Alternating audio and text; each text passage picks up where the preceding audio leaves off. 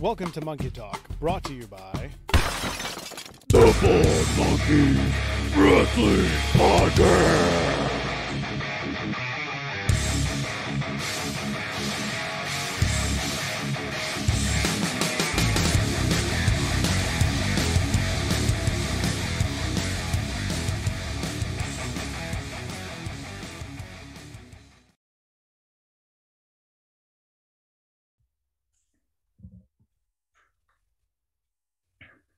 I believe we are live. Hey, everybody. Welcome to Monkey Talk.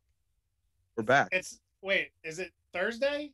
No, it's Wednesday. It's Wednesday Night Live, Christopher. It's Wrestle Wednesday. It's Wrestle Wednesday, and we have I know that I have used this term before, special guest. We have an extremely special guest tonight. Somebody that Christopher and I have wanted to talk to for quite some time. And I have a special intro for the man that is down there on your screens, everybody. He might be that way or this way. I don't know which way he is, but he's down. He's down. He's down there somewhere. He is he has so many nicknames. I love it. The Crippler of Canton, Ohio. He is an MLW star, part of Mr. Tom Lawler's Team Filthy. He is not just a one-time, but a two-time IWTV Tag Team of the Year winner. He is one half of the Sub Tag Team champions. He is one half of quite possibly one of the best tag teams in the world. You might know them as Violence is Forever. He is the Bone Collector, Dominic Garrini. Welcome to Monkey Talk, sir. Hi, well, thank you guys for having me, and what an intro. You can't beat that. I mean, that's a real primer for what we're about to get into. So we try to get everybody pumped. We try to get everybody pumped the best we can. The captain has been known to intro. I mean, that's what he does. He leads us into whatever we got to lead into for the night. So we appreciate you coming by. Looks like we got double digits in the chat room already, which is great to see. Everybody, just feel free to throw anything out there in the chat. We'll fill them in as we can. We appreciate everybody stopping by. And Dom, we have a lot to talk about. So I say we just jump right in. There's so much going on. Independent wrestling is amazing right now, but we're going to start a little bit before that. We want to know what young Dom Garrini was like. Little baby Dom Garrini growing up. Oh man, you got to do the waves of the doo-doo-doo, doo-doo-doo, doo-doo-doo. But no, young Dom Garrini, man, what a funny question. I was very much just kind of like an outcast nerd type of kid. When I was growing up, I liked comedy movies, and I was a big pro wrestling fan. You know, some of my earliest memories, I remember, you know, my parents taking me to video stores, and me and my sister would always get to pick a number of videos off from the store, and usually mine was about 3 wrestling tapes to 1 to 2 other tapes, and that was, you know, usually the weekend for us. So that was there. I actually, a lot of people don't know this, I was born in Canton. I moved to Florida with my family, and then we moved back to Ohio. And the cruelest joke of all time, I would spend all of my adolescence in Florida, and when I was 12, they're like, hey, we're going to move back to Ohio. But, you know, they decided to do it in the middle of January. So what a culture shock that was, to go from like 70 degrees to, you know, 5 degrees. But when we came back to Ohio, I was really patterned more into like pro wrestling, and I loved pro wrestling. And that kind of went all the way through probably my sophomore year of high school. So much that I didn't play football, which was like one of my first loves my sophomore year of high school, because I wanted to backyard wrestle. So I backyard wrestled all year. And then I remember going to every football game that year and being like, oh man, what a dummy I am. So I kind of got back into sports at that point. And then when sports were a thing, you know, pro wrestling wasn't really cool anymore. So then from there, I kind of, you know, got into MMA, and the rest is history, I guess. Oh man, that was like a history lesson of the Bone Collector, but you passed over something where you started talking about tapes, which is something that not everybody really even understands what a tape is. Yeah. I mean, the wrestling world, and us nerds in the wrestling world, we understand tapes because we pretty much all, our old school guys came up in the tape world. We came up in the VHS times and trading tapes. I need to understand what's some memories of tapes you were renting. What were you looking for while you're there? Was specific federations or wrestlers or? Yeah, I mean, when I was like a young kid, like when the video stores were a big thing, it was always like the coolest WWF tape I could find. Usually, like I grew up as like a big Hulk Hogan fan. Like that was the first wrestler I was ever introduced to, so he was always like a big thing. And for me, like we're talking like 98, 99, I'm 8 and 9. I was always trying to find older Coliseum home videos. Like I wasn't necessarily into renting what was on TV the first time. Because like that was all recent to me. So like I was more of like, hey, Invasion of the Body Slammers is here, and I'm gonna pick this out, and Smack 'em Whack 'em is here, so I'm gonna pick this out. And like maybe like 15 people understand this, but I know Jesse will understand this. So like big shout out to Jesse, who's always got tapes ready to go. I never got into tape trading, but I was definitely a Blockbuster kid where I was rolling in to find all the Coliseum. And I was there by myself. There wasn't many people in that section, and I was okay with that. There was plenty of Coliseum tapes in that section for me to rent. Not a huge Hulk Hogan guy. I was probably leaning more towards Shawn Michaels, Ultimate Warrior, that kind of genre. But I did pick something up. It's funny you say that. I just picked up this Mad magazine that might have had Mr. Hulk Hogan and Randy Savage on it. So just cool stuff like that I'm still picking up as a nerd today. But I love the idea that you're in, renting movies that. Well, it's funny because when I was in Florida, all the video rental stores were more mom and pop, so like they always had a better selection of wrestling tapes. So when I moved to Ohio, all we had was like. There was a Blockbuster which had next to no wrestling tapes at it that were like older, and there was a Hollywood Video, and like there was a couple of like Coliseums there, and then we have like a kind of like regional store called Drug Mart. It's like an Ohio only chain, and it's mainly just the northeast portion of Ohio, and they are like one of the only places that still does rent DVDs out. But like they would rent tapes out, and they had Rumble '94, and that was the only Coliseum video they had, and I probably rented that thing like 100 times. Oh wow! Or which Rumble was that? That's Brett and Luger tie with Taker and Yoko casket. That's the one. I was like, there's a casket match in that one. Mm-hmm. So much better at me than remembering all that stuff. It's wrestling. I remember nothing else, just wrestling. I know. it goes in my head, and I remember it, and then it's just like I forget it, and then I'm like, oh yeah, now I remember. So Hulk Hogan was your favorite? Was that ultimately your favorite wrestler? Okay, so this is such a funny like way I'm gonna explain this, but I'm gonna get to a favorite wrestler that no one ever expects me to say. So yeah, when I was a little kid, like mom bought me Hulkamania 4 on VHS. I had that tape for a number of years that I kept, and actually was able to actually find a copy of it through the massive AIW merchandise archive that we have. So I ended up like Hulk was first, and then Bret Hart was second, and then of course there wasn't a kid in 1990 or 1999 that wasn't infatuated with Goldberg and Stone Cold. Those were the guys in 90, in 98, 99, and then kind of as stuff kind of progressed on, and I got older, and I kind of started to understand wrestling more. Like Kurt Angle was a favorite, and then in late 2004, early 2005. I came across a CZW tape, and I saw this guy, and he was a kind of chubby dude, but he talked awesome trash, and he was able to do some of the coolest moves I'd ever seen. That guy was Kevin Steen, who everybody knows now better as Kevin Owens, and he actually turned into my favorite wrestler. He's my favorite wrestler of all time now, and he's actually one of the main reasons why I wanted to be a wrestler. That's awesome. That's a great backstory too. Yeah. And it's an interesting like group of wrestlers that got you to Kevin Steen.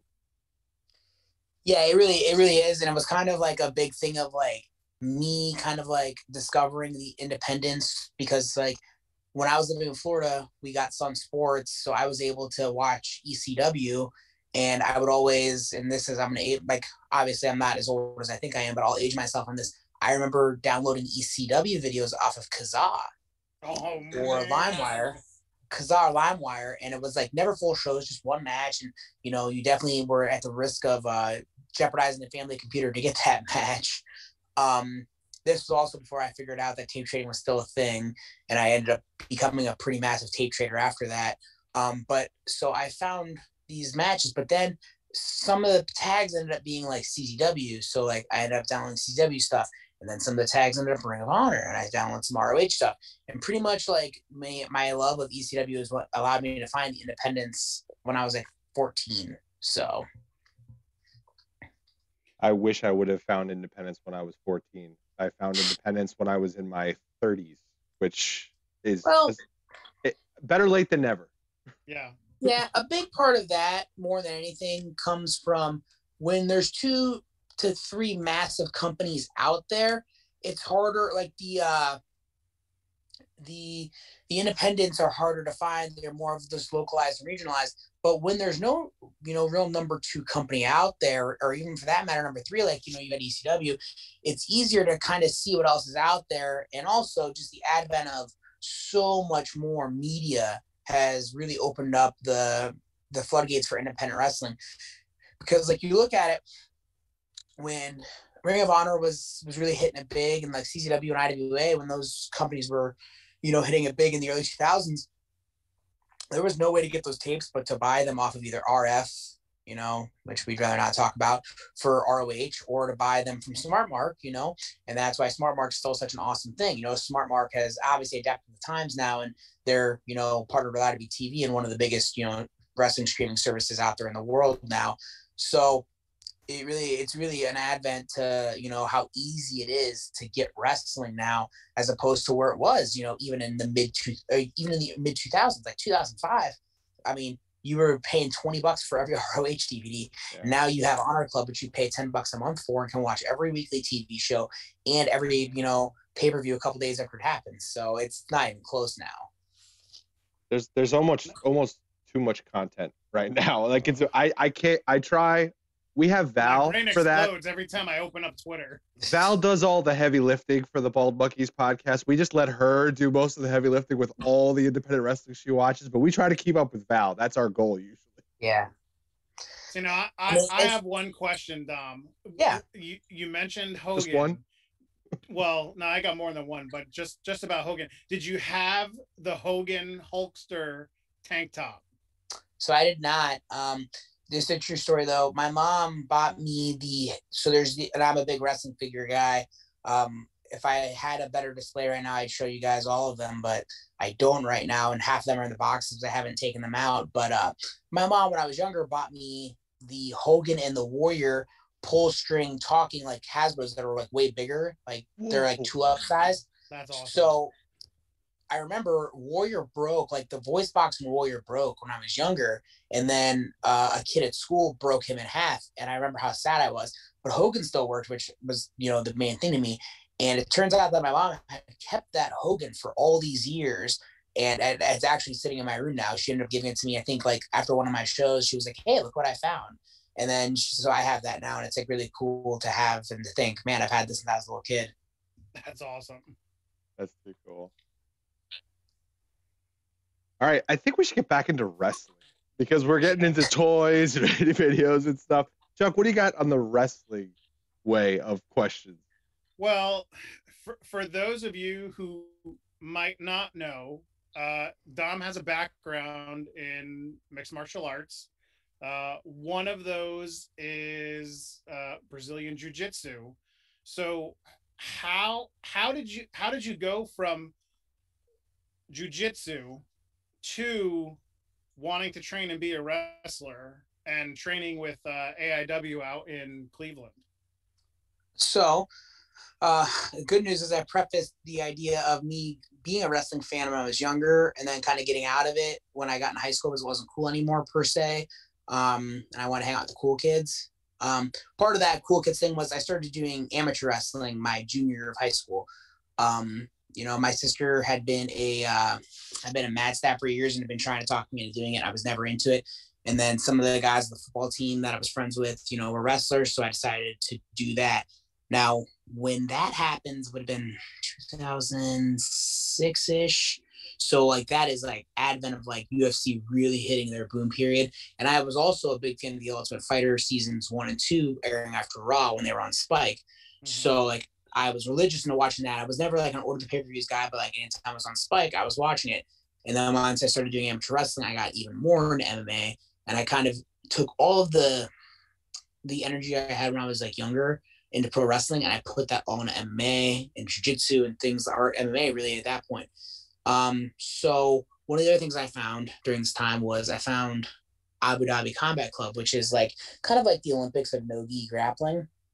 And I was like, man, this is really cool. Like they don't strike, but they're doing all these intricate submissions, and it's so intertwined with amateur wrestling. So we would start doing that in the wrestling room in the summer, like when the coach would go around and be like, okay, let's try to submit each other.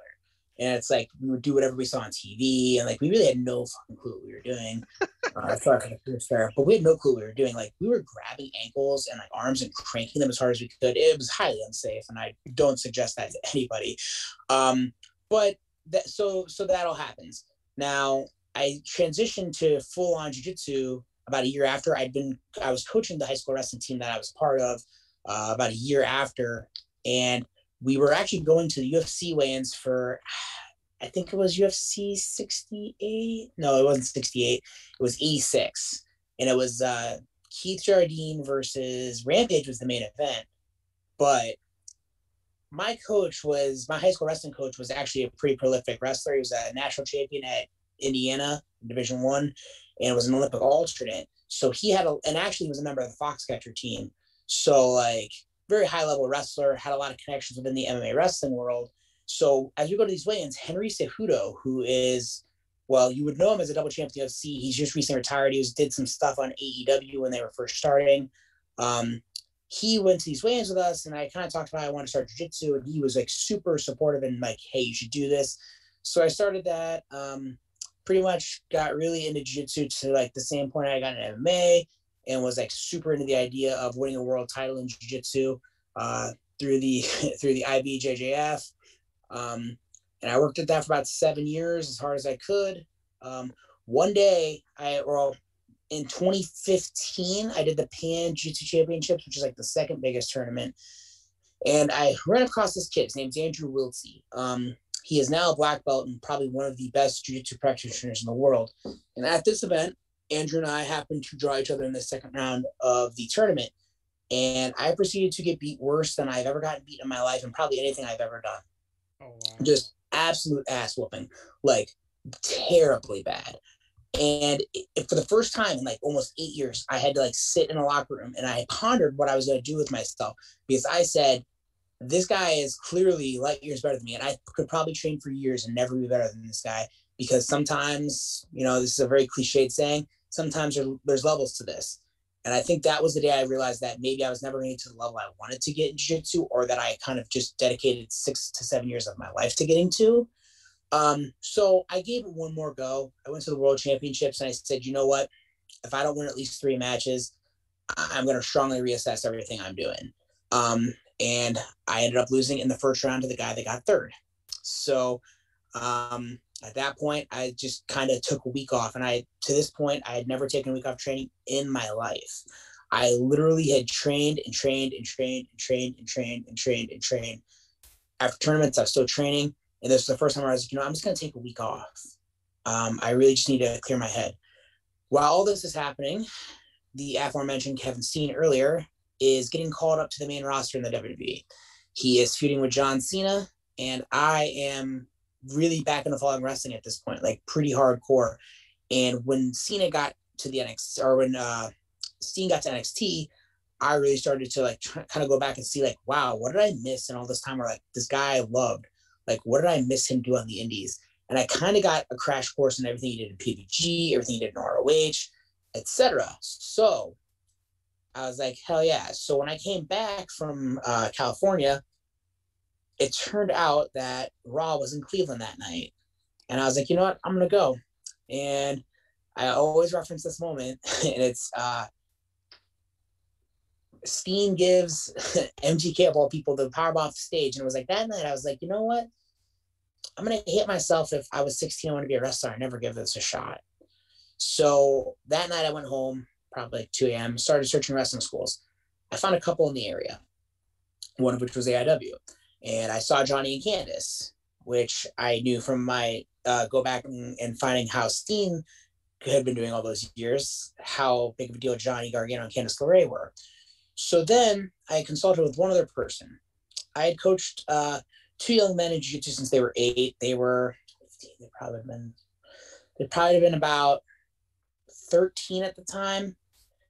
And I knew their dad from having set up wrestling rings back when I was 16 and being a backyarder. I would go to local shows and set up rings, and their dad was a ref. And I pulled him aside. I said, James, I said, I think I'm done competing in jiu-jitsu for the time being. I said, I really want to train to be a pro wrestler. And I said, I'm between these 2 schools. And when I gave him the 2 schools, he said, you have to go to AIW. He said, I know the way your personality is and how, you're dedicated to try to be the best at what you can be. He goes, you need to go there because that's going to get you to where you want to be. So I ended up finally going to the AIW school, and kind of the rest is history from there. Yeah. What was the biggest thing that you took away from, training with, Johnny Gargano and Candace and the number of other people that have been through their doors? Yeah. I mean, one of the biggest things I learned from Johnny and Candace, especially Johnny, I learned more so that wrestling is much less about the moves than everybody thinks. Essentially, and I say this to the kids now as a trainer, I say, you can teach a monkey how to do moves, but you can't teach a monkey how to elicit emotion out of a crowd. You can't teach a monkey how to make the crowd care for you. And you can't really teach a monkey necessarily how to sell tickets, although I will say a monkey doing like power bombs would probably sell a bunch of fucking tickets. But that was something that Johnny taught me. Candace taught me a couple of things. One thing that is a really underrated thing that Candace taught me that not a lot of people think about is Candace kind of taught me how to handle social media in terms of not everybody in the world is going to like you, nor is everybody in the world going to think that you're good at all. In fact, some people will probably think that you're very bad. Candace kind of taught me how to weed out the bullshit, I would say, and how to weed out the bullshit and how to block out people that might hate you, because honestly, you could have 100 matches and they might be the 100 best matches you have, but no matter what, someone will always still find a way to be like, man, that sucked, or I don't like you. And that just happens. And, Candace was really big into, well, there's one person that didn't like it. She goes, how many people liked it, and so on and so forth. One other thing I learned, and this is from non-Johnny or Candace, would be something I learned from Hot Sauce Tracy Williams.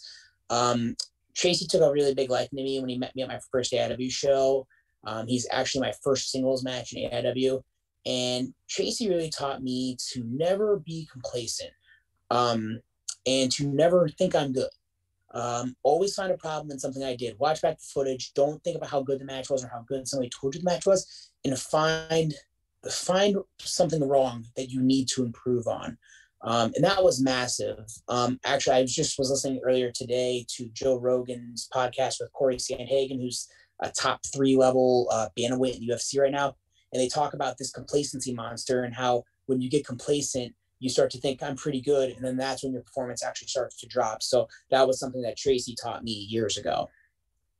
Do you find, on the independent wrestling scene, is it hard to get, I don't want to say the what negatively happens in the ring, but those negative comments of like, this didn't really work, or is everyone just kind of like, oh yeah, you did a great job, that was an awesome match, and then you're just kind of like, well, I don't know what I can do to make myself better?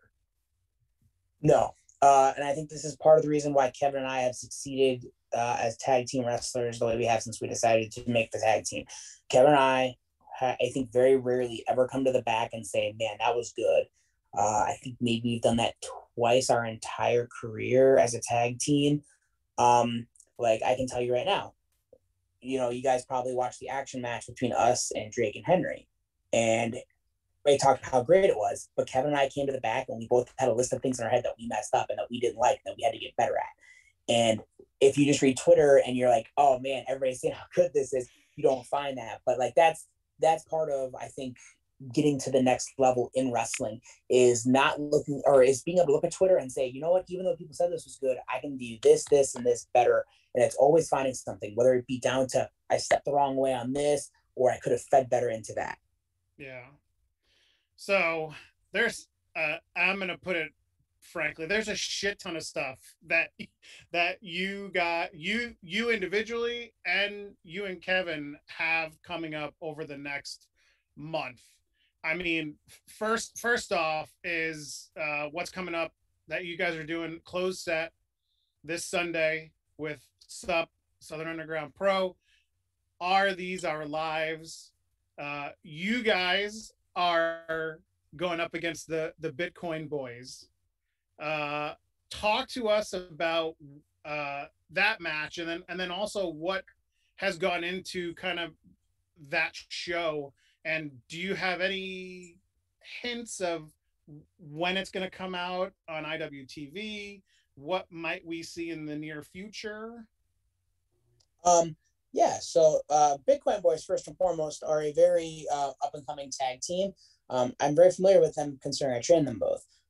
They're both IW school graduates. They are actually the first class that I trained front end to back end with no other kind of like veteran presence to help me. Like a lot of like the classes before still had like a little bit of Johnny, a little bit of Candace, something along those lines. So the Bitcoin Boys are part of that first class. I really think that Eric Taylor and Mikey Montgomery, pose a really interesting threat in terms of just high speed, a lot of dirty tactics, but a lot of cool offensive maneuvers as well. But if there's anybody that knows them, it's probably their trainer. So Yeah. we're gonna end up definitely for sure having a fun match, and I think it'll be a good one. As for the show on March 14th, we do not know an air date. I would assume with who we have editing the show, that it should be hopefully up within a couple of weeks, but I can't make any guarantees. I don't know how that's going to work. But this show is kind of a year in the making. This show is 1 year from the day that the last sub show ran. And that was actually like one of the last real events in Nashville before, they shut down.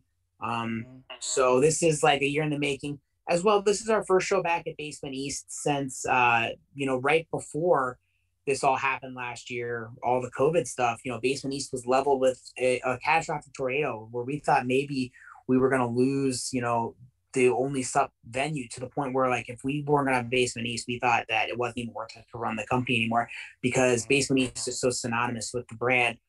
So it means a lot to be able to come back to Basement East. And it also means a lot to be able to put on a really good show for a lot of people that supported us and did some sponsorships for this show to help make it possible. So, the whole sub crew is, beyond gracious for, everybody's generosity to help make this a thing, Yeah.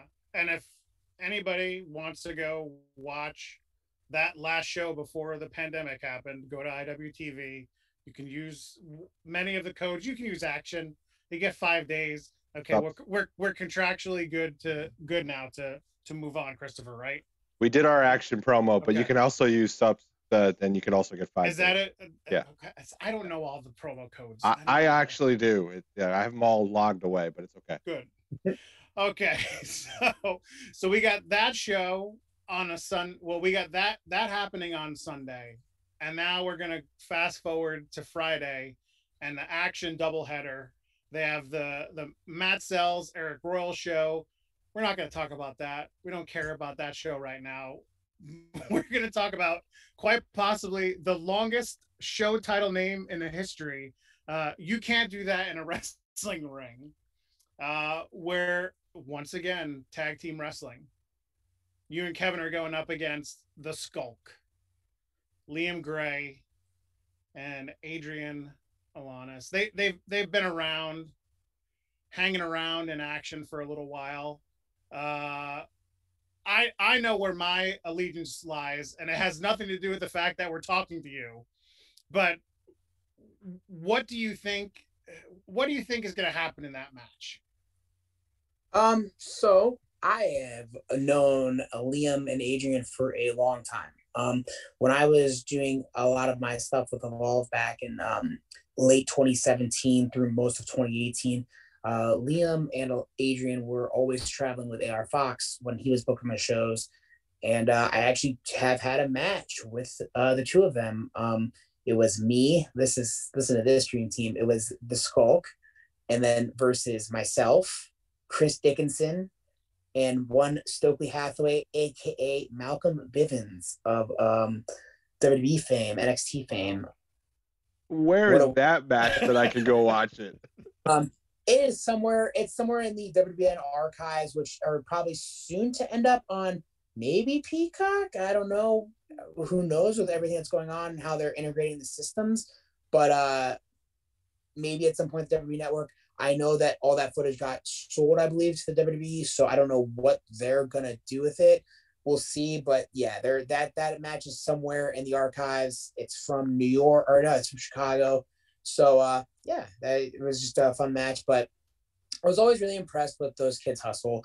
Those kids were coming out, thousands of miles, with nothing besides being Fox's like entourage.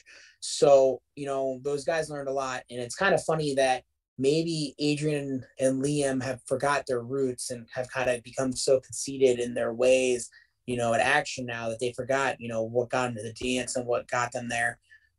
And Kevin and I, it's just our goal to prove that we're one of the best tag teams in the world every time we go out there and every time we have a tag match. So that's where our head's going to be, and it's going to be to go out there, next Friday and prove it once again.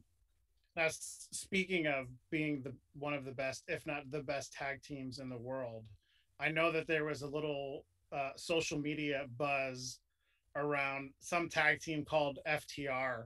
I mean, really quickly, did you guys hear anything back from them? Are we gonna see you guys kick their ass in a ring? Well, of course, Dax replied back to me saying that we weren't ready. We laid the challenge out there. We will see if, they answer said challenge. We kind of laid that challenge down for WrestleMania weekend at our show, Have Fun, Be Sad. We will see if they answer. If they do not, we have some other options out there on the table that we're hoping for. But we'll see. Obviously those guys had a big night tonight. For anybody that was watching, looks like they kind of had their little 4 horseman deal finally, as MJF and Wardlow joined up with them to beat up old Chris Jericho tonight in the Inner Circle. So we'll see where it lies. Kevin and I think that to prove that you're the best, you have to take on the best. And FTR was number 1 in the PWI Tag 50, where we ended up at 49 or 47th. We thought we should have been higher, but it is what it is. And, to us, the only way to prove how good we are is to take on the best. And that's kind of always been our motto. We've always wanted to do that. And the more teams get signed, the more it becomes kind of difficult to that. And, we know that AEW has somewhat of an open door policy to let people work indies if, these indies mean something to them. So to us, calling out FTR was all about, finding them maybe being invested in telling Tony Khan and, management AEW, hey, we want to go prove that we're the best against these guys.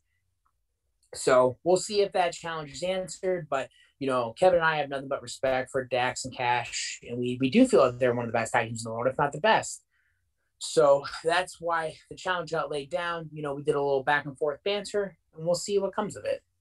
Now you mentioned Have Fun, Be Sad. That's happening Mania week, where you're a very busy person running around like crazy. And that was going to be one of my questions was, we haven't seen a match for either you or Kevin announced for that, but you gave us a little bit of insight into that. How did since you guys are the sponsors of the show, how did the whole Action versus Sup idea come about, and how did you guys pick everything? It's less of an Action versus Sub show, more of just a showcase of the two promotions. Some of the matches might seem like Action versus Sub, but it's never really been the case of the show. It's more of just, we wanted to work together and Action wanted to work together, and the idea was broached like, hey, why don't you guys book the show and we'll have you guys be the hosts. And Kevin and I, we say we'll never turn down a good time. So that was just an idea that was, broached by Matt and then, Sup management, and we all kind of agreed on it. Every match, has something to do with like somebody that Kevin or I has seen in our time, or has, kind of some kind of like overarching meaning through us or through, what's going on in the two companies. So like obviously, JD Drake, we have a very storied history with Drake through our rivalry with Henry. AJ Gray is our champion, so of course, he's going to represent Sup in that regard. You look at that four-way Haas, the four-way fray that's between the Haas's. You have Alex Kane, who's been kind of making his name, in action and is going to be debuting for Sup this Sunday. You have Logan Creed, who Kevin and I are very familiar with through the MLW scene. Steve one called Manders. I've known Manders since, he really started and was riding every single show. So like kid deserves, or the guy deserves his chance. Plus maybe George Kittle will come. I don't know. If you didn't know, Manders is like best friend with George Kittle from the San Francisco 49ers. Which is cool to me. So cool. I'm a big Niners fan, so that just makes Manders even cooler to me. And then Derek Neal is somebody that, Kevin and I have crossed paths with throughout our time. Really feel that he's one of the most underrated guys on the independent circuit. And we were really just happy to give him an opportunity to really shine that week. And I think that's one of the big things that WrestleMania week is really about, that some people forget about.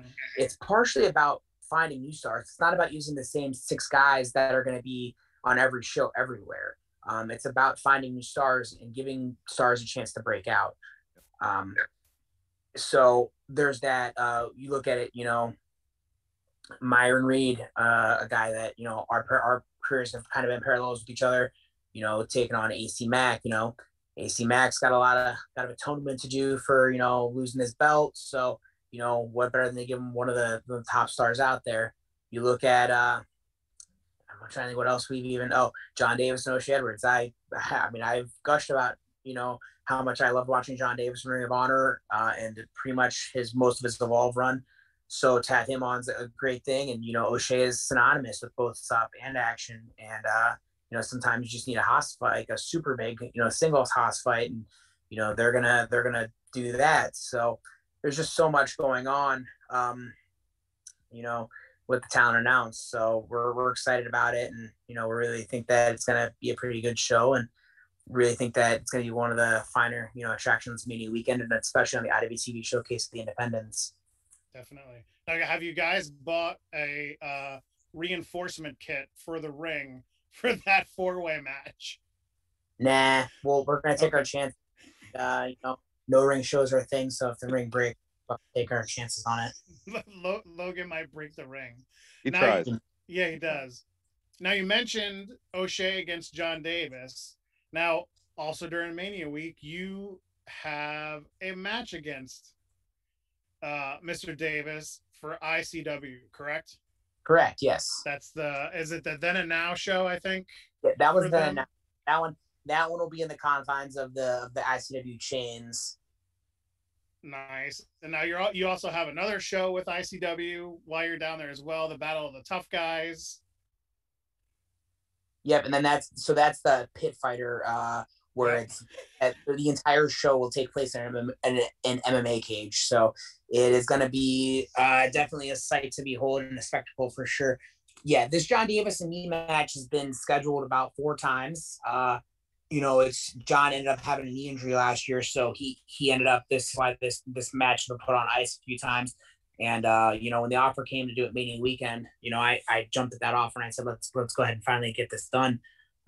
For me, when I started independent wrestling, I had a list of like guys between like the years of like 2006 to 2012 that like I really appreciated their matches and like their work, and like I wanted to work them, and like Dark City Fight Club was on that list for sure. So I get to kind of cross another one off my list with John Davis, so I'm excited about that. What's the match count? What's the match count for Mania weekend? What is there a goal? Well, let me rephrase that. Do you have a certain amount of matches that you're trying to have for Mania weekend? Not necessarily. I mean, I'm trying to make sure that my body doesn't just fail itself by the end of the weekend, which might happen. I just want to make it to Sunday because at this point on Sunday, I plan to go and see my retired father, Eric Stevens, since he's close to the area. So it's kind of my game plan is to at least make it to Sunday so I don't die. I think in the last WrestleMania weekend that happened, which would have been New York, New Jersey, I had four. I only ended up with four because one of the shows Kevin and I was on got completely canceled. So I only ended up with four on that weekend. So that's kind of where my head's at. The last collective, which would have been Indianapolis, we did what? I did two on Friday, one on Saturday, and two on Sunday. So that would have been five. So I think five in like a 3-day span is like my tops, but I'm almost fairly certain that I'm going to be well above five. I think that me and Kevin are going to be pretty well showcased at the Showcase of the Independents. I don't really have anything outside of that venue, so you will be able to watch myself mostly on IW TV. So keep the dial tuned there. Nice. Now, have you scheduled a recoupment period, either in a hospital or a full service spa or something for after Mania weekend? So usually if I am within an hour of Disney, and especially Kevin and I, everybody knows kind of our like Disney pilgrimages that we do. I think Kevin's gonna skip it this time. He's got some commitments that he's got to make. So we'll see. Maybe I'll go to Disney on Sunday. Maybe I'll go just hang out with the Eric Stevens clan. I don't know yet. We'll have to see where it lies. But I do know that I think my last show is Saturday afternoon. So after that, I'm gonna definitely try to chill out and recruit my body. Maybe just find a jacuzzi or something. Yeah. Oh man, there's so and then you have stuff with Paradigm Pro coming up at the end of this month, and then the match that just got announced today against Akira in May. I mean, you are busy. I don't even know how you stay in one piece. Well, truthfully, one of the things that helped me a lot was the actual kind of lockdown and quarantine last year on this time. Because last year on this time, I was probably right around as busy as I was now, and my body was like really starting to reject me. I had some nagging injuries that I just never really had the time to recoup. When you're on the road every weekend, you don't really get that chance. So to get a month and a half out of not only was I a month and a half out of like bookings, I was a month and a half out of training. Like the gyms in Ohio were completely shut down. So, I mean, I was doing a little bit of at-home work, but not a lot. So, like, I had a month to just really recoup my body and really do nothing besides rest. And that month and a half really kind of ended up, revitalizing me. And also during that time, it was a time where Kevin and I had talked, and I really got into body recovery and thinking about stuff like that. I mean, I've spent a lot of money on body recovery tools, massage guns, cupping sets, things like that. And that's kind of helped me out a lot. To really learn the importance of body recovery. As well, I just think, and this was something that was also brought up in that Rogan Corey Sandhagen podcast, was just like the fact of like actually working out makes you so much healthier. It helps you move things around better. It helps you move your body around better. So kind of getting onto a more dedicated strength conditioning plan has helped me out as well. Nice. Okay, Christopher, let's get out of the ring for a little bit. Let's get out of the ring. I'm actually going to jump into the chat first because our resident question guy, John Miller, has a few questions in the chat. So he wants to know, Dom, do you watch Cobra Kai? Oh, I love Cobra Kai. Phenomenal. All right. And then what are some of your go-to submissions? So it all matters. Gi versus no gi is always kind of the big question. My game changes a little bit no gi. I really like to go guillotines and arm triangles and no gi. When I'm in the gi, I really like to bow and arrow choke is probably my top and favorite submission. Ezekiel choke's probably a close second. And then, sometimes you can't just beat a good old arm bar. So. All right. So this is a follow-up. Obviously, you love Danielson since you're the Italian-American Dragon. Do you prefer heel or face Danielson? Oh, dickhead heel Brian Danielson is one of my favorite Ring of Honor arcs. You will always hear me look at the referee and I'm sure you'll hear this, next Friday at Action. And I will literally say when there's a rope break, I've got till 5. And that comes right from me watching Bryan Danielson in ROH in 2004 and 2005. All right, I think that's it from John for right now. Good questions, John. We always appreciate it. Thank you.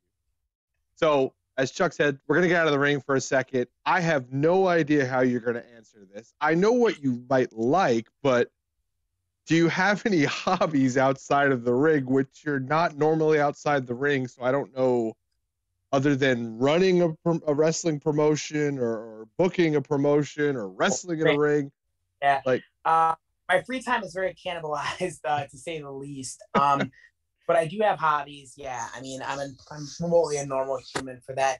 So I'm going to start with some of my like more interesting, quirky hobbies, and then go into like the really normal ones. So I've always been a collector of things. We talked about my figures. So I've gotten really back into football cards lately, which is quite possibly the most unnecessarily expensive hobby I've ever encountered in my life. And I've also managed to get Eric Stevens back into it, to the point where like that's pretty much all we talk about now. It used to be we talk about wrestling a lot. Now we talk about wrestling very little, and we talk about football cards every day. So like collecting is like a big like thing I like to do. I like to collect sports that like I'm really involved in, football, pro wrestling, MMA, stuff like that. Which then brings me to another hobby. I love the NFL. Like Cleveland Browns fan till I died. This was one of the greatest years of my life in terms of football. I had 19 weeks of Browns football, so it was amazing. I wish it would have ended a little better, but no problems otherwise. So I do a lot of following around of the NFL, the comings and goings, not just the Browns, just the league in general. I love football, which is like the biggest difference between Kevin and I, because Kevin hates sports. So like Sundays to me are like football dedicated, like don't talk to me. And like Kevin like doesn't necessarily understand that. But it also comes from like what my degree is. And in school, like I have a bachelor's degree from Kent State University in sports administration. Before I made the jump into being a pro wrestler and what my current day job is, my thought process was I was going to either be in the front office of an NFL team or I was going to be a sports agent. So if anybody knows Kevin and I, that Disney is a hobby of ours. Anytime we are in the greater Orlando area, we like to take any chance we can to go to the parks. It's something that we just love to do. And it's definitely been like one of like our definite big friendship things. So that's definitely a hobby that we have, to so much to the point to where at one point this year, we were just like, hey, let's just go to Disney like during Christmas time just to go. And we did. So that was fun. The best time to go. It's the best time to go, but it's also the busiest time to go. True, yes. Pandemic Disney is way better than Pandemic Universal. It's definitely more crowd control. It's better done. Whereas Universal just looks like they're winging it. So it was, but Disney when we went over Christmas time was much cooler than Universal. Although we did do a really cool Universal Park tour and like did some stuff like the Grinch and stuff, but we're saving those pictures for our Christmas card next year. Oh, lovely. Nice. So that's kind of that. And then like besides wrestling, like my day job takes up a lot of my time. I work in a field called vocational rehabilitation services, essentially where I help people with developmental disabilities find employment. So that's my day before I have to go to the gym, go do the wrestling stuff. So that, like I said, that takes a lot of my time. And sometimes that job is more than just the 8 hours I'm in the office. Sometimes it's, you got to go see this kid on a site or this and just jump on a site, so on and so forth. So the last thing that I would say is a hobby of mine, or I have two. I love true crime documentaries. Usually like I'm trying to figure out all kinds of stuff about serial killers, or this year I've gotten really into like studying cults and stuff. Like I did a lot of like looking into like Jonestown and stuff like that. And then my last hobby was, before the pandemic, I love to go to the movies. If I had an off weekend day, I would usually go to the movies by myself, because I found it as a really cool time to just shut off for about 2 hours. My phone went away and I just had 2 hours of immersing myself in a movie. Sadly, I have not been to a theater probably like February of last year. I think 1912 or Bad Boys Forever was the last movie I saw in the theaters. So that's a timestamp for you on how long it's been. I don't even think they've opened the movie theaters by me here in Pennsylvania. They have here in Ohio, but I think it's a hard sell because like I even went by the theater today when I was going to the grocery store, and it was at like 7 o'clock. And there was just nobody there. I think it's a hard sell right now, and it's going to get even harder, like the HBO Max deal and all that stuff. True. You did good, Dom. That was a lot of good. That was a lot of stuff. I was more than I expected. Other than just Yeah, like, dude, I right. don't got time for nothing. I try to make time for other stuff because if all you do is watch wrestling and train wrestling and do everything, you're going to end up resenting it at a point. So, and I was definitely at that point at one point, probably a couple of years ago. So I'm definitely over that point now and just more into like trying to find stuff I enjoy and stuff to do. That's fair. Nice. Chuck, Well, let's hit the road, traveling. Chuck. Let's hit the I know road. we're gonna hit the road. Traveling. It sounds like you've traveled a lot of places. You got to have some kind of funny, interesting, exciting story from the road. Something that you can tell us. You can change names if it might I throw people under the have bus. I have a really good Kevin and I road story that I think you'll find humorous. So Kevin and I had a kind of crazy triple shot weekend back a couple years ago. Well, it would have been 2018. Would it have been 2018? No, yeah, it would have been 2018. Yeah, so we were at a promotion that no longer exists in Virginia on Friday, but Kevin came up to Ohio from Nashville on Thursday to hang out, and then we went Friday to Virginia, and then we drove, which is about 6.5 hours, and then we drove back to Ohio right after the show, and we slept for like 3 hours, and then we had Black Label Pro the next day in Crown Point, Indiana, which is about 5.5 hours away from us. So at this point, Kevin and I are very tired, and Kevin owed me money for something. I must have picked something up on the road for him. So we stopped at a Chick-fil-A to get lunch, and Kevin's like, okay, it's on me. And I'm like looking at the menu, and I'm like, what's the funniest fucking thing I can get? I have like a 50-piece catering tray nuggets. Yes. And I shit you not. I go, I think I'm gonna get that 50-piece nugget. He goes, no, you're not. I said, oh yeah, I am. And then I get up to the counter. I say, can I have the 50-piece? And I get 50-piece nugget. And I remember Kevin probably still has this picture on his phone somewhere of just me looking at this 50-piece nugget with like the most guilty, funny smile on my face. That's Um, awesome. this is less of a road story and just more of like a Dom and Kevin together story. So this same year, 2018, Kevin came up to Ohio for AIW's big show of the year, Absolution. Um, and at the time, Tom Lawler and I had been in a blood feud in AIW, and we were going to have a dog collar match that night. So one of the big rules we have for Absolution for all the students and staff of the AIW is you dress up like it's WrestleMania. Like when you see a WrestleMania documentary, those guys are all dressed to the nines. We do the same thing for Absolution. It's probably the dumbest idea ever, but it's just something we'd like to do to make the show feel special. So I have a dress shirt on, my dress pants, and I think I was wearing dress shoes at the time. And I have and I'm like looking really regal and ready to go.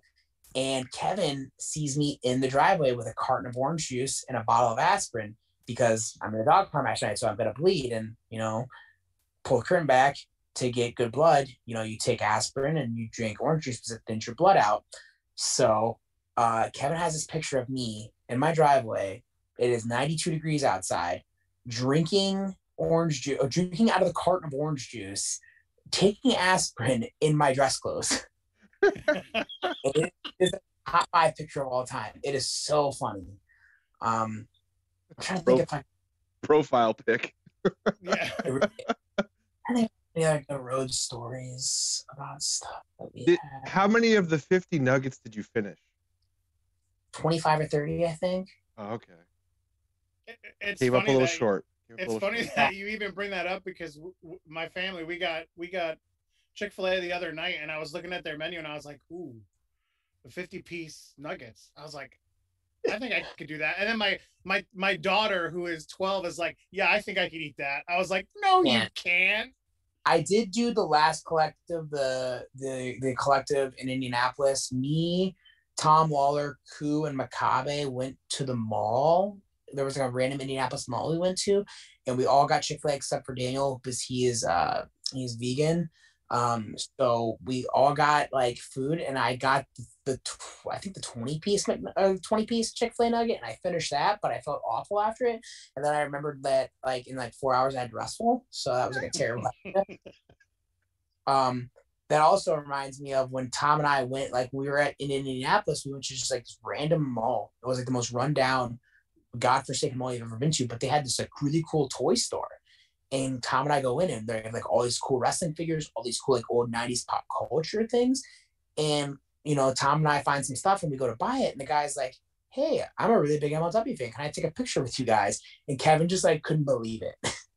That's something at that time, because that was like before the restart and before Kevin had started. So like I was just like, wow, this is really random that this guy wants to take this picture with us, and he knew us, and he gave us sweet discounts on stuff. Like got a really good deal on some stuff. What was your best pickup there, if you remember? Oh, I remember because I had two of them sitting up on my bookshelf above me. They had these old TNA figures mint in package, and they were signed. One was Samoa Joe, who's like one of my top 5 favorite wrestlers. And the other one was AJ Styles. These are mint in package figures, which are pretty rare. So I think they were both like $25 a piece. But to top it off, they were autographed. But they were personalized to a guy named Ron. Luckily, I saw that there was enough spacing between the autograph and where the 2-part, that I could literally take, nail polish remover and take the 2-part off. So essentially, I got these 2 very rare figures fully autographed on the package for like, I think that ended up, because I got those 2, and then I got another figure of some sorts, and the whole thing ended up only being like $25. Like the guy gave me such a discount. So it was like insane. I was like, are you sure? And he's like, yeah. I was like, okay. Yeah, that's a serious discount. Yeah. Okay. I was like, my guy. That's an MLW discount. All right. Major League, if you would. All right. I think we've gotten to the point where we could talk through favorites. We have a lot of information. I'm excited about this one.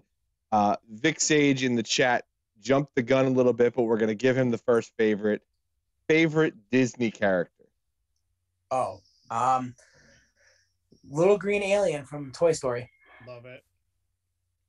Yep, that is my favorite thing. Toy Story is my favorite Disney movie. So little green alien from Toy Story. The fact they've done remix pops this year has made me buy a lot of pops this year. And then, like Up is like one of my top 5. So like Doug from Up is like probably like a close like second for me.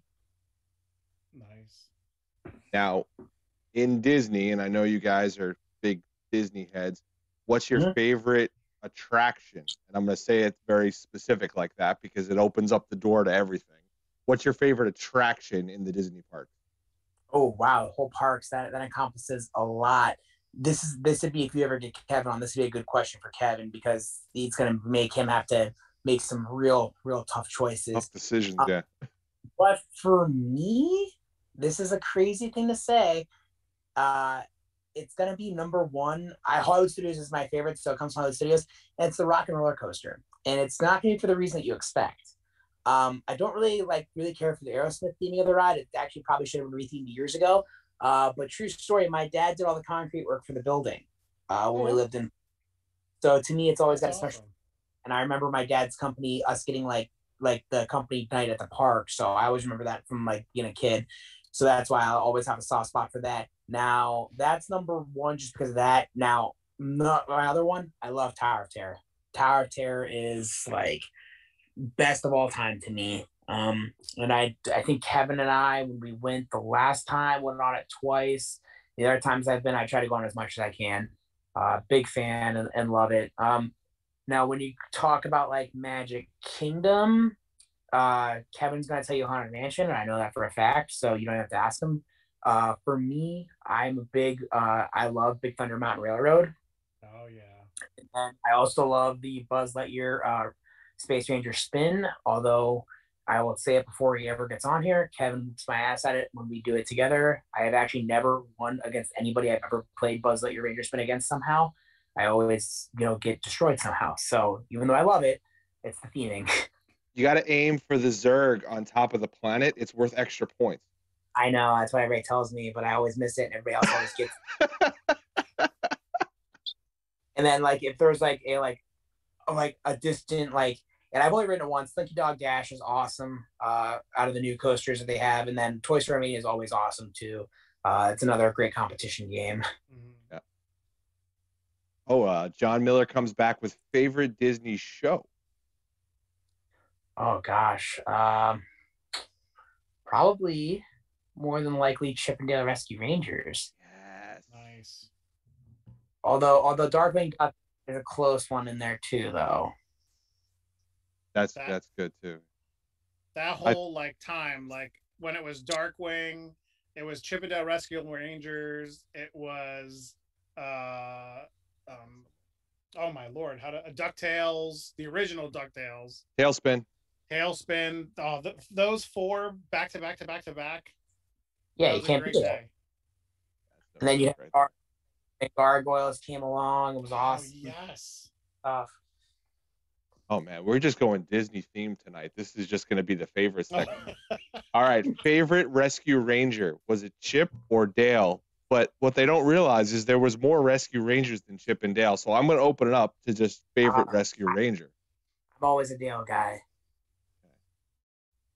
All right, and this is one of Val's favorite questions. I love this question. If you were a Disney princess, which one would you be and why? Ooh, that is a toughie. Disney princess, which one would I be? I'd probably be Belle, because I like reading and I'm a little bit of a nerd. So I'd go with Belle. There you go, Val. We got a Belle in our hands. All right, so let's get out of Disney because we could Rapunzel would be here. Take her dive.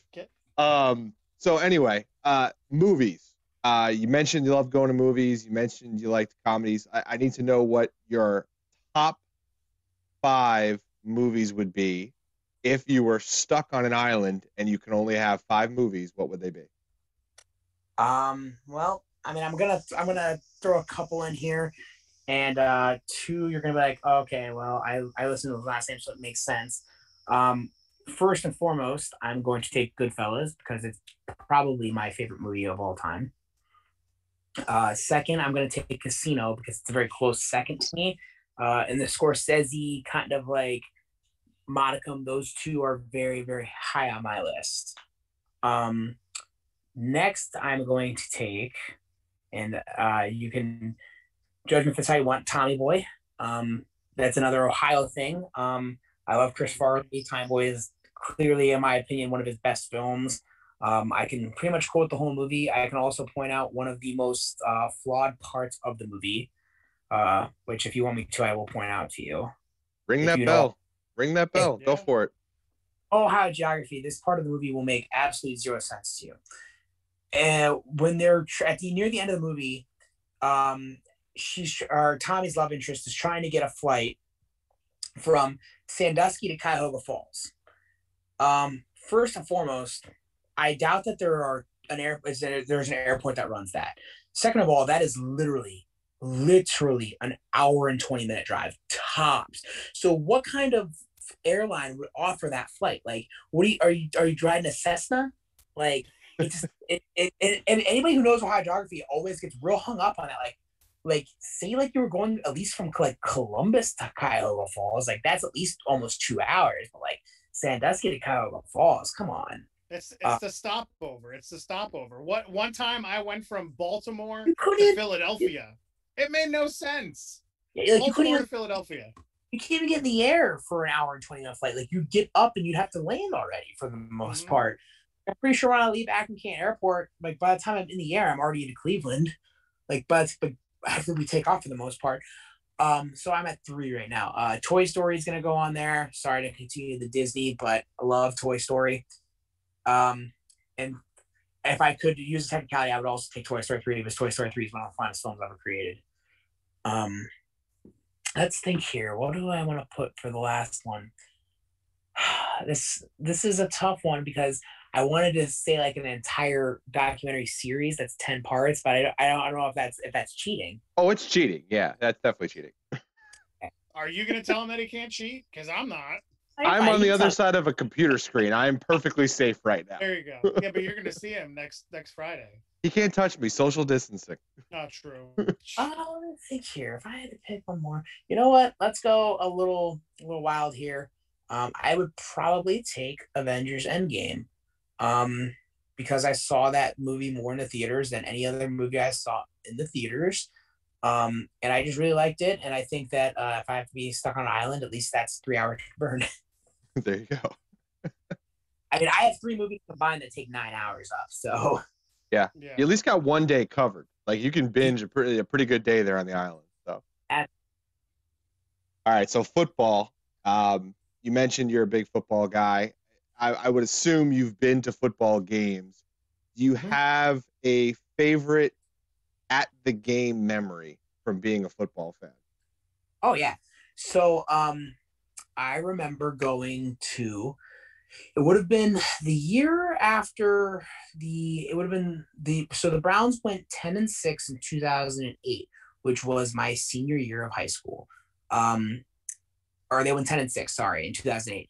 They missed the playoffs. That was the best year the Browns had since the year that they had made the playoffs in 2002. Now, mind you, I, for the most part, do not remember the first 5 years of the Cleveland Browns of my life because I was 5 years old. Also, in 95, I was living in Florida. So all of my memories of Cleveland Browns come from 1999 and beyond. We are probably, quite honestly, the worst franchise since 1999. So 2008 was awesome to go 10-6, but of course, just so happens to be that year the AFC was the strongest it might have ever been, and 10-6 didn't make the playoffs. We ended up losing a tiebreaker to the Tennessee Titans, who sat their starter, or we lost the tiebreaker to the Titans, who beat the Colts in the season finale because Tony Dungy played all the starters for one series and then sat them all. I still don't like Tony Dungy for that because of that. Well, that year, the New York Giants beat the New England Patriots in the Super Bowl to end their undefeated season. And the following year, the Browns, having been 10-6, had some primetime games, one of which was on a Monday night. And the Browns played the Giants on a Monday night football game. And the Browns probably played one of the most wild and great games of their careers, and they won that game. And it was awesome. And I remember, everybody having a lot of hope. The rest of that year did not turn out to be hope, as they went 6-10. And that was probably, I think that was week 3. And that was the apex of said season. I had been to a lot of bad Browns football. I sat through a game in which they were beating the Colts when they were one of the only years they were good, and they ended up losing. I went to a game where they played the Steelers. I think this is one of the 4-win years they had. And I remember I went with my friends, and we thought it'd be funny because the Browns were going nowhere, but we had great seats. We were 5 rows off the field. We ended up doing a sign, and this stuff ended up getting really blown out up later. But we did a sign where we went, and it was 6 pages long, and it was all the Browns quarterbacks since they had come back. And it was we had pictures of each and every one of them in a Browns uniform. This was, I think, 2012, if I'm not mistaken. So there was still way more to this puzzle. I remember that day the starter was Seneca Wallace, and they played the Steelers. And I remember we ended the sign, and this is, mind you, 2012. We ended the sign with Brett Favre, ? And a picture of Brett Favre. And my third friend, he was not a Browns fan. He was a really big Packers fan. So we just thought it was funny. And I remember people loving us in the stadium that day because the sign was so funny. Now, years later, about 6 more quarterbacks later, you have the Browns fan with the jersey with all the names on the back of it. So I want to say we started that. I mean, it's tough to be a Browns fan, but to your point, you've had some success recently now, so things are looking, knock on wood, up for the Brownies. So absolutely. All right, we'll get away from the crazy stuff for a minute. So I want to know, you've held a lot of titles. You've won tag titles, you've won individual titles. what's been your favorite title that you've held? Probably honestly these sub tag titles that we currently hold, Kevin and I. The backstory behind Kevin and I becoming a tag team is interesting in its own right. Kevin and I both had some personal strife in our personal lives. We were never like the best of friends. Like, Kevin had brought me in this up. I was sub champion at the time. But we both had some personal strife in our life, and we kind of bonded over, our personal issues that we were having in our lives. And we kind of through that figured out how similar we were, both in life and the wrestlers that we liked. At this time, Kevin was kind of starting to hit it a little bigger, and I was arguably pretty over at the time. With like I was working in Evolve pretty regularly, and I was known as a singles guy. And I remember us just literally texting one day and said, "Well, what if we become a tag team?" And it seemed like it was a crazy idea at the time. And most people that I know looked at me like I was an idiot. They're like, well, why do you want to be half of an attraction when you're a full attraction? And I just said, I had this feeling and I want to have fun with my friends. Like at the time, like I was not in the best place mentally. And I wanted a support system of a really good friend like Kevin. And, we ended up being able to run it a couple places. And then, we ended up picking up some steam and like really starting to feel ourselves, and it's kind of grown to what it is today. And I really think that the sub belts are kind of proof of that. We kind of like the sub tag division got created kind of out of nowhere. And, we really kind of are the founders of that division along with Cabana Mediana, Marco Stunt, which is why that match means, so much to Kevin and I, and, one of the loudest matches in sub history. So those belts mean a lot. And also the Black Label Pro tag belts mean a lot. And those mean a lot to Kevin and I because Black Label Pro was the first place to really let us team that had any prominence. And they gave us, the chance to succeed. I remember Christmas of around 2018. I remember that we found out we were going to wrestle with Drake and Henry. And to us, that was about the biggest chance to make ourselves as possible, former multiple time Evolve tag champs. They were very much on everybody's radar at the time. And we were able to go out there and have a phenomenal match with them. And that kind of launched everything for us. So, holding those belts with kind of the day ones in that company means a lot to us. It's interesting because it's not just a piece of hardware, right? There's something more to it. And it feels like those two specifically, there's a lot more to them. And there's history that you're almost creating with them as well. Yeah, absolutely. All right, so I'll give one more to the chat. I gave everybody a last chance, and they came back with, are you pursuing your brown belt? Yeah, so COVID's really put a massive wrench into that. Obviously, like I said, gyms being shut down was a pain. And then I was, back to training pretty regularly, almost twice a week. And then the second shutdown kind of happened in terms of like, for me, like I have pretty bad ADD in terms of like, I have a hard time focusing on stuff, even stuff that I really enjoy. So the second shutdown in my mind was we weren't allowed to do live rolling anymore. And it was like individual drilling. And to me, like that's not where I learned my best. And I wouldn't do that well. So I've kind of been off of jiu-jitsu since about November, I would say. But I am getting ready. The kind of full rolling has finally returned, especially with all the vaccination process and everything. So I'm actually scheduled to return to jiu-jitsu next Wednesday. So yeah, I'd like to get my brown belt. The game plan would be to get the brown belt before the end of the year, hopefully. Cool. Nice. All right, chat. Chat's good. Chuck, got anything else? Let's see. You're driving. What are you listening to? Whether it be music, podcasts, or just looking at the scenery that's around you. So I have a couple. We'll go with music to start. Kevin really got me into a lot of like kind of like punk type stuff and like pop punk type stuff and things like that. So we've got a lot of those. My favorite music genre is actually I'm a really big fan of like grunge. I love Pearl Jam, I love Nirvana, really big Audio Slave guy. So like a little bit of everything in those regards. There's definitely some rappers that I do enjoy. Just a little bit of everything on that. Now, when it comes to podcasts, I am all over the place with podcasts. I have some wrestling ones I listen to.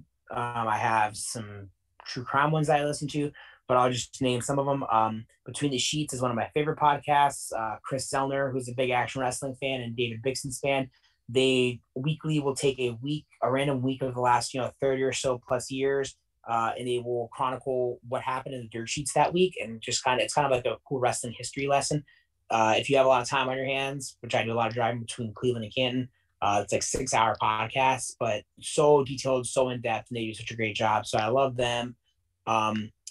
Recently, Chris Hero got added to the Conrad verse of podcasts, and I think Chris Hero is one of the most influential wrestlers of the past 25 years. When you think of independent wrestling, you think of Chris Hero.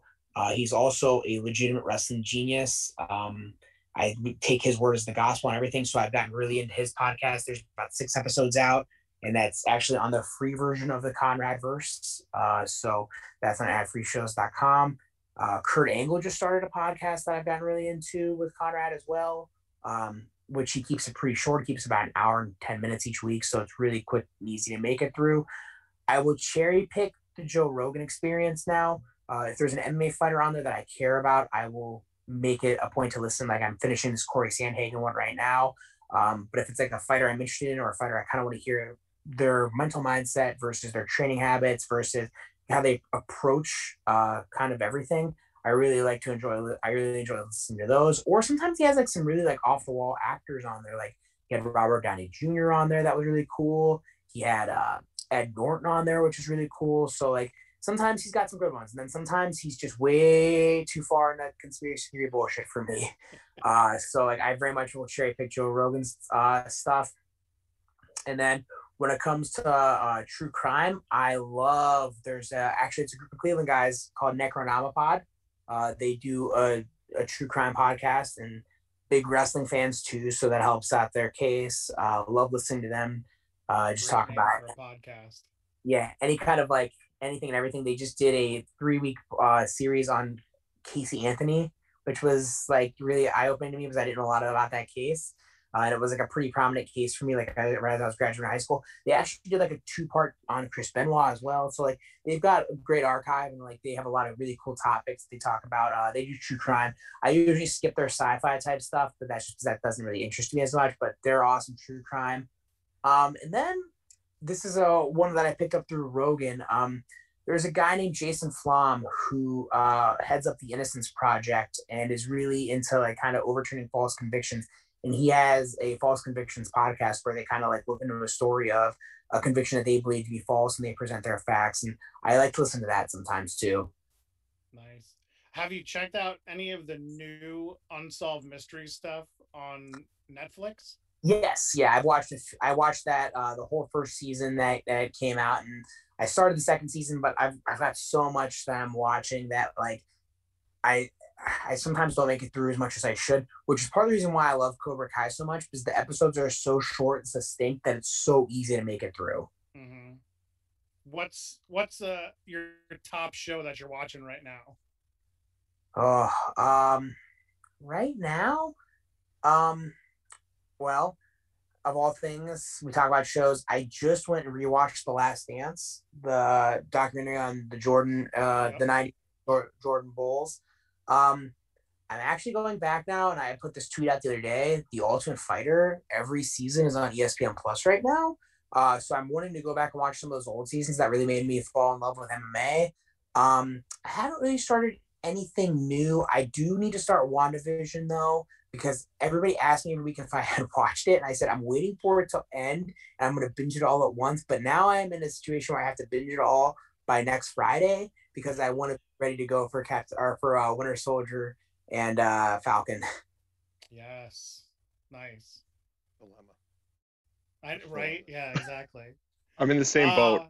Oh, actually, one other favorite show, Ozark. I love Ozark on Netflix.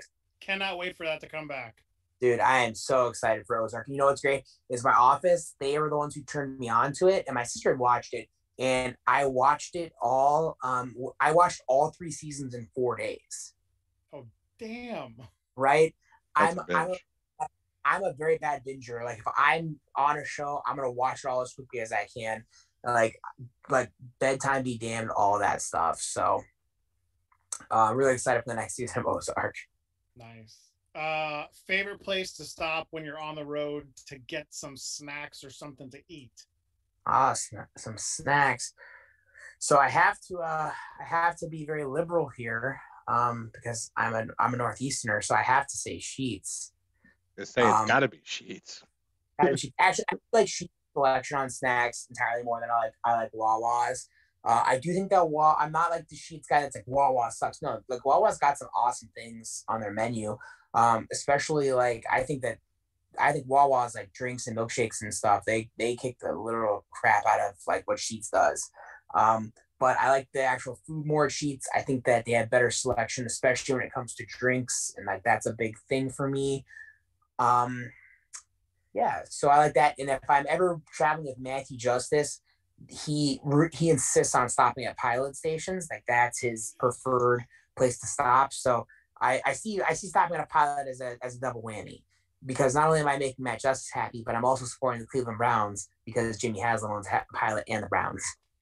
There you go. There you go. Win-win. I never understood the whole like gas station convenience store battles. I mean, growing up in New York, I mean, we had 7-Eleven and that was like about it. Like now Yeah. now I live in Pennsylvania and it's like Oh my. I got Rudders against Sheets and it's like ridiculous where I live. Now, do you guys have a Giant Eagle in your area, Pennsylvania, or are you too deep into Pennsylvania? No, I'm like 30 minutes south of Hershey. Okay. So I don't think we have any Giant Eagles close Yeah. to me. So yeah, Giant Eagle's like a Pittsburgh chain grocery store. They have a gas station called Get Go that has kind of entered into this stuff, and they actually have the best food out of the three. They have the most diverse menu. Their food's actually like really awesome. There's always one I like to stop at on my way home from training, which is like really cool. But yeah, they have a really good menu. They actually have the best drink selection out of anybody. So if I had to go between those three, it's Get Go. But Get Go's are very regional and like doesn't extend past the Ohio Pennsylvania area, whereas like Sheets and Wawa are everywhere. Mm-hmm.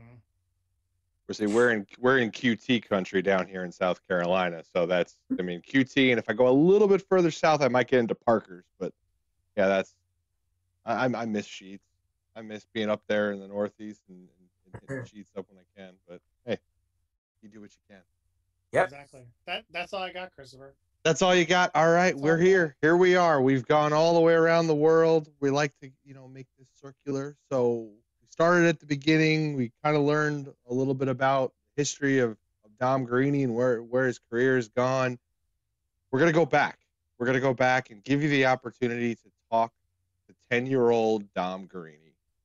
What are you gonna tell 10-year-old Dom? I'm going to tell 10-year-old Dom to always be a relentless dream chaser, never settle, always find a goal, set it, and chase it. Because it comes back to that complacency monster thing. If you ever become complacent at life, it's kind of the end of it. You're not living anymore. You should always be chasing something. I guess I never wanted to be the guy that said, I really wish I would have taken a chance on this. Within jiu-jitsu, pro wrestling, I've always been chasing something, and I can always say, when I'm done chasing something, will hopefully be my death, or B, a time where I can comfortably just enjoy life. But yeah, just never settle and be a relentless dream chaser. Never let anybody's opinion of what you're doing affect where you're gonna go in your life. Nice. Well, what, Chris? You want me to ask the other question before the final question? You know what? Yeah, ask Dom the extra final question. Are you see? I'm concerned because I feel I know which way he's gonna pick. You should be concerned. As you're going back in time to talk to your 10-year-old self, Dom, are you gonna be taking that trip in the DeLorean from Back to the Future or the spacious phone booth from Bill and Ted's Excellent Adventure? That you could also talk to George Carlin. I am a massive Back to the Future fan, so I am taking the DeLorean. I legitimately wear, so I'm a big socks guy for when I wrestle now that I wear shoes, because for 5 years I didn't wear shoes and I couldn't wear like cool socks. I always have a special pair of socks when I wrestle. When I went to Universal last time, I got a pair of socks that is one leg is Doc and one leg is Marty. So I wear those when I wrestle. I have a pair of Major League socks that I wear when I wrestle, to kind of give the shout out to Cleveland. And also, I probably honestly should have put Major League on my top 5 movies, but sometimes you forget. You only get 5. I only five. I mean, if I'm taking one out, just I take NDM out and I put Major League in, just if I have to say that. And then I have a couple pairs of Toy Story socks I wear, and then Kevin and I have actually, this all ties together. Kevin and I both have a pair of Thanos gear that we wear, and I try to wear Thanos socks with that just because it's like matching. So yeah, I'm going in. The right choice. Yeah. So the Cleveland Indians, did you ever go to what are they playing at now? Jacobs Field or whatever the heck it's called? Or I was way too young to ever go to Municipal Stadium back when it was there, okay. because I was born in '90 and I think Jacobs Field was open in '93 or '94. Yeah. I was not, yeah.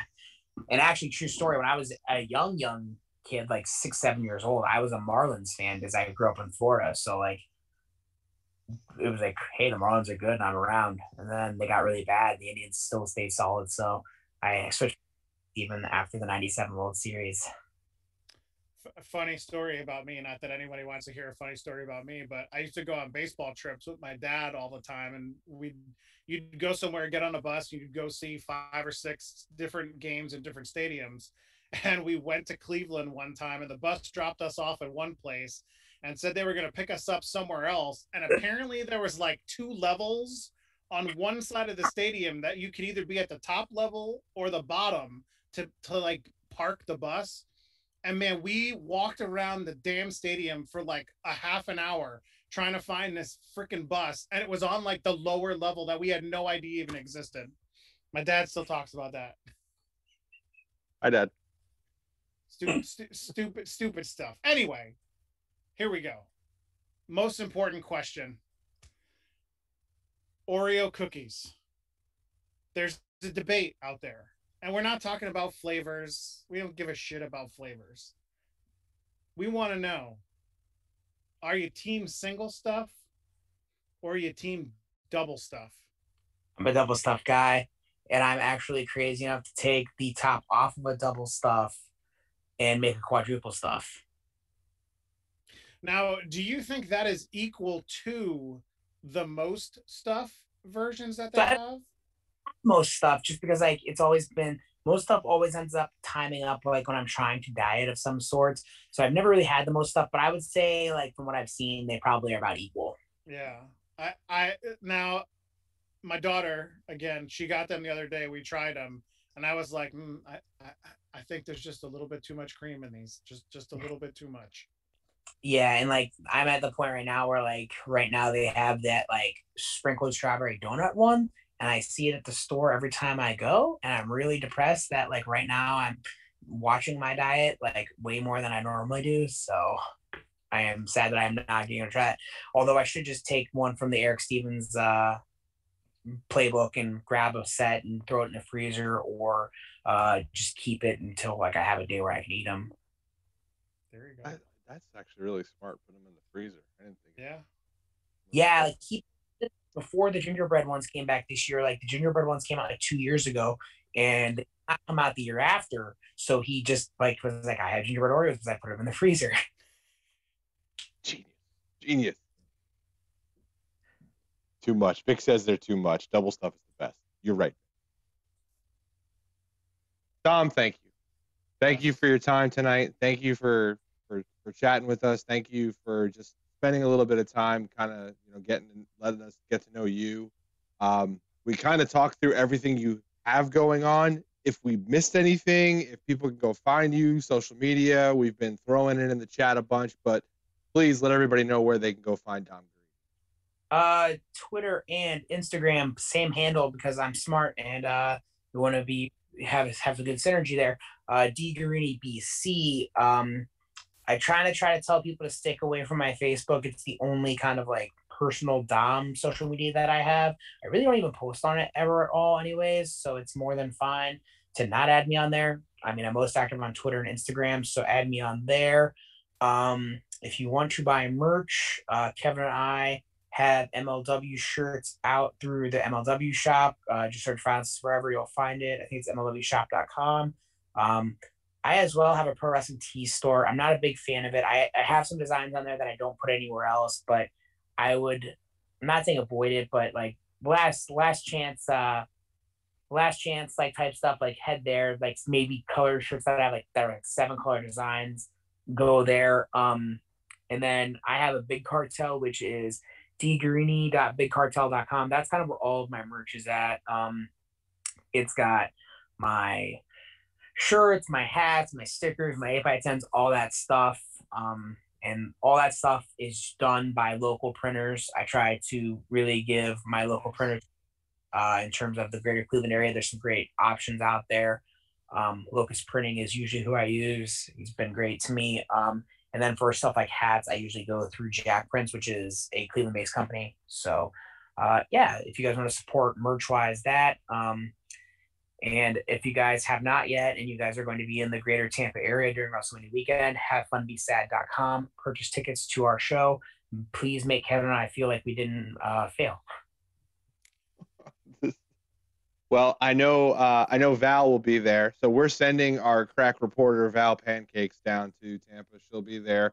The Bald Monkeys will be there in some shape or form, whether it be sponsorship or if I can figure out my schedule for that weekend, I might just come in for at least the Have Fun Be Sad show because, man, that one's shaping up. That one's shaping up to be something special. Mm-hmm. Thank you guys for all coming. Thanks for all joining us with Dom. We appreciate the chat. I saw some great numbers tonight, great questions. Don't forget, next week is our very first episode of Action News Report with our crack reporter, CEO Matt Griffin. So please come join us next week.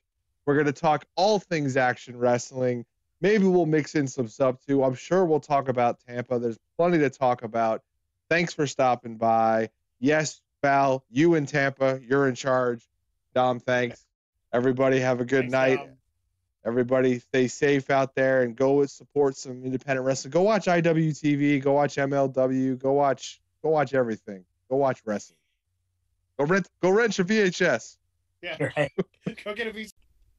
Visit IWTV.live today to watch these great action wrestling events, plus numerous other archive shows from Action and other great independent promotions.